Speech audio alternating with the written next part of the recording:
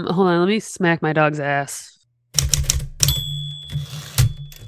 Welcome to Why Is This Good? A podcast by the Naples Writers Workshop. I'm Christine and I'm here with John. Hey, John. Hello. Okay, it's my turn, and I picked a story that came up in a fiction group that I recently started here in Ohio, mimicked after the illustrious Naples Writers Workshop.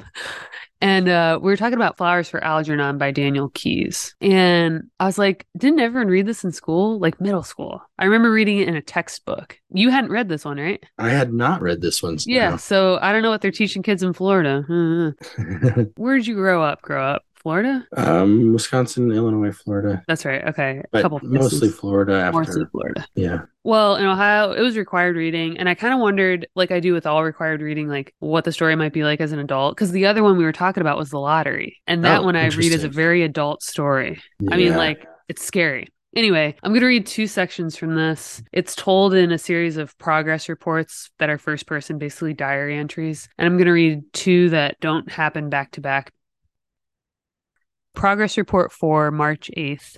They're going to use me. I'm so excited I can hardly write. Dr. Niemer and Dr. Strauss had an argument about it first. Dr. Niemer was in the office when Dr. Strauss brought me in. Dr. Niemer was worried about using me, but Dr. Strauss told him Miss Kinnian recommended me the best from all the people who she was teaching. I like Miss Kinnian because she's a very smart teacher, and she said, Charlie, you're going to have a second chance. If you volunteer for this experiment, you might get smart. They don't know if it will be permanent, but there's a chance. That's why I said okay, even when I was scared, because she said it was an operation. She said, don't be scared, Charlie. You've done so much with so little. I think you deserve it most of all. So I got scared when Dr. Niemer and Dr. Strauss argued about it. Dr. Strauss said that I had something that was very good. He said I had a good motivation. I never even knew I had that. I felt proud when he said that not everybody with an IQ of 68 had that thing. I don't know what it is or where I got it, but he said Algernon had it too. Algernon's motivation is the cheese they put in his box, but it can't be that because I did not eat any cheese this week. Then he told Dr. Niemer something I didn't understand, so while they were talking, I wrote down some of the words. He said, Dr. Niemer, I know Charlie is not what you had in mind as the first of your new breed of intellect. Couldn't get the word. Superman. But most people of his low meant are host and uncouth, and they usually dull a path and hard to reach. He has a good nature. He's interested and eager to please. Dr. Niemer said, remember, he will be the first human being ever to have his intelligence tripled by surgical means. Dr. Strauss said, exactly. Look at how well he's learned to read and write for his low mental age. It's as great an achievement as you and I learning Einstein's theory of Viti without help. That shows the intense motivation. It's comparate and Tremen, achieve. I say we use Charlie. I didn't get all the words and they were talking too fast, but it sounded like Dr. Strauss was on my side and like the other one wasn't. Then Dr. Niemer nodded. He said, all right, maybe you're right. We will use Charlie. When he said that, I got so excited. I jumped up and shook his hand for being so good to me. I told him, thank you, Doc. You won't be sorry for giving me a second chance. And I mean it like I told him. After the operation, I'm going to try to be smart. I'm going to try awful hard. May 18th. I am very disturbed. I saw Miss Kinnian last night for the first time in over a week. I tried to avoid all discussions of intellectual concepts and to keep the conversation on a simple, everyday level, but she just stared at me blankly and asked me what I meant about the mathematical variance equivalent in Doberman's Fifth Concerto. When I tried to explain, she stopped me and laughed. I guess I got angry, but I suspect I'm approaching her on the wrong level. No matter what I try to discuss with her, I'm unable to communicate. I must review Weierstrass's equations on levels of semantic progression. I find that I don't communicate with people much anymore. Thank God for books and music and things I can think about. I am alone in my apartment at Miss Flynn's boarding house most of the time and seldom speak to anyone. Yeah, unless you see this story written, you won't necessarily know that not only is the first section that I read written from a simpler perspective and point of view and intellect, but it's also everything, like you said, is spelled pretty phonetically, or just kind of like there's an attempt at it being spelled, but it's spelled just like wildly incorrectly. Anyway, so the story though is I had to remind myself what it was about even. I just remembered it being some kind of experiment with a mouse. And it's basically a guy that's been nominated to have his IQ tripled, and they've successfully done it in this mouse, Algernon, who he races against and loses to until he gets as smart as the mouse. And This is then, great. yeah, It's so cute. I love the mouse. He doesn't have a whole lot going on in the story, but what he ends up being is like a prediction for Charlie. He sees his future play out in this mouse when he starts losing his intellect. And he doesn't just lose his intellect, he ends up dying prematurely. The mouse does. The mouse does. And it starts with like he gets irritable. He starts losing at the maze. They stop even trying to get him to earn his cheese at that point because they're just trying to keep him alive. And so when he realizes that that's going to happen, he like hurries up and writes this like paper. Anyway, I guess after I read this, I was like, it's got to be the plot and the main theme of like how we treat the disabled, the mentally disabled, that they wanted to share with us at that age, you know? Oh, why you read it in middle school? Yeah. Yeah, probably something like how do you treat people? How do you treat people and like and being able to empathize with someone. probably. And then I mean, but it was also taught in an English class. And so like the themes they probably found appropriate. But like I'm wondering if they thought of this as a good example of something along the lines of dialect, you know, or just like Oh. the writing style being one that you can kind of look at and see this is how different characters talk. I honestly do not remember what was taught. And obviously this is like actual photos from a textbook. So you can kind of like see what they're trying to tell you. It's ridiculous. This PDF is interesting. They're using images from the movie that was based on this story. Yeah, I know. And they're like, how does this picture of the movie reflect, like, what can you tell about the story or about the character from this image from the movie? Like, Yeah, which is dumb because you probably Which- had to watch the movie and read it. Like, I'm so annoyed. I mean, obviously, I liked reading it, but it annoys me sometimes to read books that are laid out like that because all the extra stuff that like it distracts from the story. Like, I try to not read it, but you can't help it. It's like all Right. the underlined words that are defined in the margin. I was like, I know what these words mean. Why am I reading the definition? one of them was like define literacy, and I was like, Oh, yes. no, Literacy. no, this is middle school Somebody English. put We're that not in as a defining that. joke. Yeah.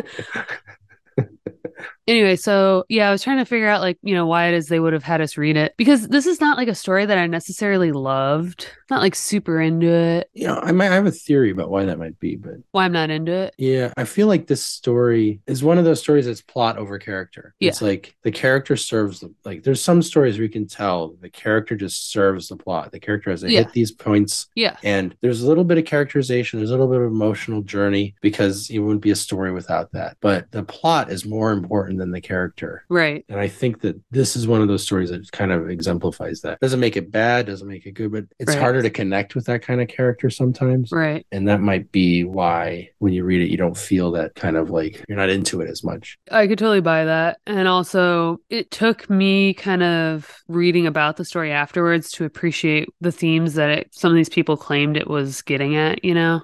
And if those were the themes I thought were great. I just didn't read this as like an expertly written story. No offense, Mr. Keys.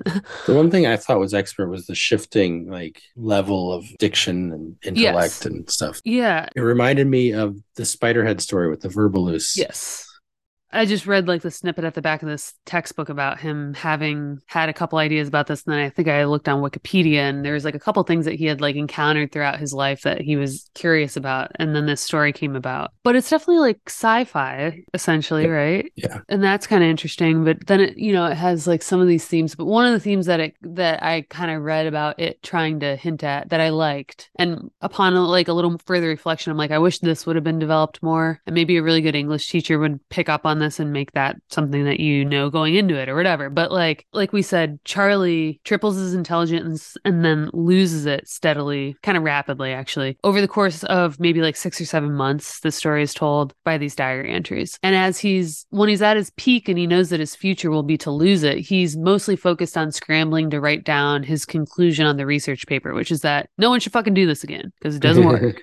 Which I could have written it just like that. Yeah, but he had to, you know, make it sound smart. And the last few diary entries, like the last like eighth of the book, is kind of him regressing, but there's a level of his recognition of what he's lost. Yes. But like the theme itself that I kept reading about that I really wish they would have like almost bashed me over the head with was this like question of whether you can fully enjoy life if you are of a certain intellect, you know? And there's even an argument for the second diary entry that I read where he was too smart. He stopped talking to other people, you know? He stopped being able to relate to other people and and he was sad or confused at least by that. The one section that you read May 18th, he said he was having trouble communicating with Miss Kinnian. Yeah. Right. So he's like, I must review Vrostat's equations on levels of semantic progression. Like this is how he intends to relate interact to her. with. Yeah. Yeah. He's extremely out of touch at his brightest. Levels of semantic progression. Like, is that the book you would reach for if you wanted to like I think not it's the Dale Carnegie, How to Win Friends? Yeah, I was gonna say How to Win Friends and Influence People. How to manipulate those closest to you.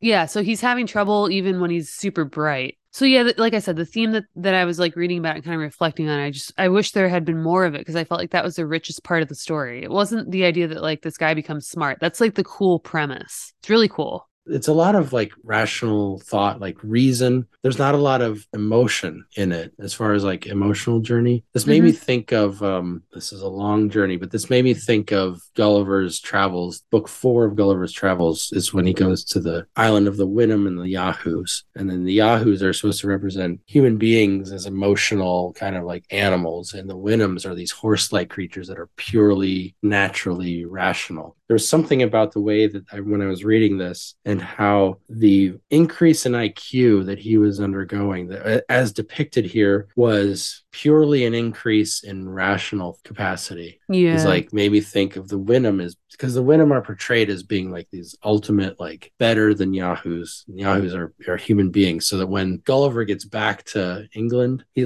can't live with people anymore because they're just animals. Yeah. He wishes that he could return to the Wynnum and their pure rationality. But at the same time, that story undermines rationality as like a metric. It's Jonathan Swift. He's always doing satire, and it's really interesting what he does. So this story made me think of that, because the way in which the increase in IQ is portrayed is through rationality. I don't have a big point to make, but that connection occurred to me as I was reading it. Yeah. Parts of this, you could kind of draw similarities with stories that, are about Alzheimer's and things like that too, Oh, yeah. You're like kind of aware of this like slow decline, and there's nothing you can do about it. And it's terrifying and sad because on some level you just can't end up relating to people. We've talked in the past about like stories told through letters or through journal entries, whatever, and how it's a lot harder than you think, right? You think to yourself, like, I'm going to start telling stories this way. And then it's like, it gets either repetitive or you realize you have to like tell the reader things in ways that you would take for granted in another format. There's little moments like Dr. So-and-so told me that I should include more details about this. Yeah, exactly. It's like an excuse to paint a scene, Yeah, like, Daniel Keyes is like, my editor emailed and said, or my editor wrote by snail mail and said I needed to. Yeah, so I thought it was it's a good example of that. But I think probably the best example is stuff that, again, I don't have answers for. But the 2 progress reports that I read are some of the starkest difference in his level of intelligence. So it's before he's accepted for the operation, and then it's almost at the height of his intelligence where he's unable now to relate to the teacher that was teaching him at his lowest intelligence. So you can see, especially in the page, when you realize he's spelling everything correctly and using punctuation even. So that's like a really stark difference. We could all probably achieve that, write a character that's not super smart, now write that same character a lot smarter, and you'd nail all those things. But I think he did it pretty deftly, the progression, because there's so many journal entries in between, and there's something too like that I thought was just so well done in his level of his self-awareness even, right? He suddenly is saying like, I don't think anything's working. Nothing's working. I don't feel any dumber or smarter. I feel the same. But there's like certain things that you're reading and it becomes easier to read. It becomes smoother and smoother and smoother. And it's so hard to like articulate which journal entry like did it, where you can tell that the surgery had an effect. And I imagine for Daniel Keyes, that was the fun of this story, was to see how much he could, make that progression like feel natural. I think he probably did a lot of editing, more than I probably give him credit for on that front. More than you give him credit for? A little bit, because I read this and I'm like, how long did this take you? Oh. Yeah, I this kind of leads to my takeaway. But like I said before, this feels more like it's plot driven than Yeah, character exactly. driven. And I talked before about rationality versus emotion. There's not a lot of emotion in here. There's a little bit. He feels some of his reaction to what's happening to him is emotional, and it's kind of like surface level emotion for his feelings about the teacher, Yeah. Miss Kinnian. But this was turned into a novel and a movie, and so I Yes. really wonder where it was expanded. And my guess would be that the expansion happened with the character's emotions. Like there was more stuff about stuff that impacted him and things for him to feel about in the world as he's going through this experience. That feels to me like the natural place to expand it, because this is, a classic science fiction story. I think it first appeared in the magazine of fantasy and science fiction. It won a Hugo It won a Prize. Hugo, right? Can you But imagine? classic like 1950s science fiction is Yeah. it's kind of purely the idea story thing, where you have an idea for usually a plot and like a thing that you want to kind of play with. Like, what if this guy could somehow figure out how to get really smart? He wasn't smart before, and now we're going to do surgery, make him really smart. What would happen? You kind of Right. play that out. There's all versions of this in science fiction at the time. Like, what if we took a rocket to Mars? This kind of stuff. But they're plot driven, so they're not necessarily focused on the character and the character's journey. It's mostly the character serves the plot, and that's why I talked about that before. This feels a lot like that. So when you're expanding it into the novel, like a natural place to expand would be to find out more about the character, right? Right. And then you bring in other characters, you bring in other situations that really kind of push the character into becoming more and more real. And part of that would be finding the emotions. So I guess my takeaway was going to be to notice that this story is plot driven and focuses more on rationality than on emotion, Yeah. and that I think really good fiction needs more character and more emotion.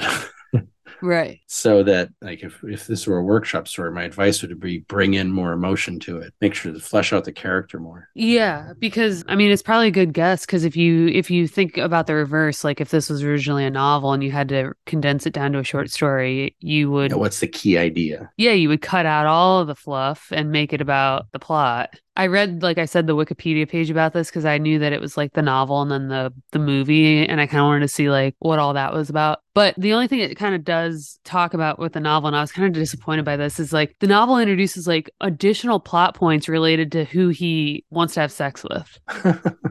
I was like, really? This is where we went with this? And then like it talked about how like it gets banned by certain libraries because like they're talking about sex a bunch. I was like, that's where we went with this. Okay. All right. So my takeaway is based on a false premise. This is a personal bias, but I truly remember the mouse having a bigger say in this. That was just such a rich comparison, such a great foil. And we really have only like a couple scenes where it's like, oh no, the mouse isn't eating now. But he goes in there and like plays with the mouse. At one point, it bites him. The closest we get to the mouse being because like I said, this is exploring self awareness and like the idea that like Charlie's becoming like a sentient creature versus like a dumb janitor. And like the mouse could have learned speech like Mickey. I'm just kidding.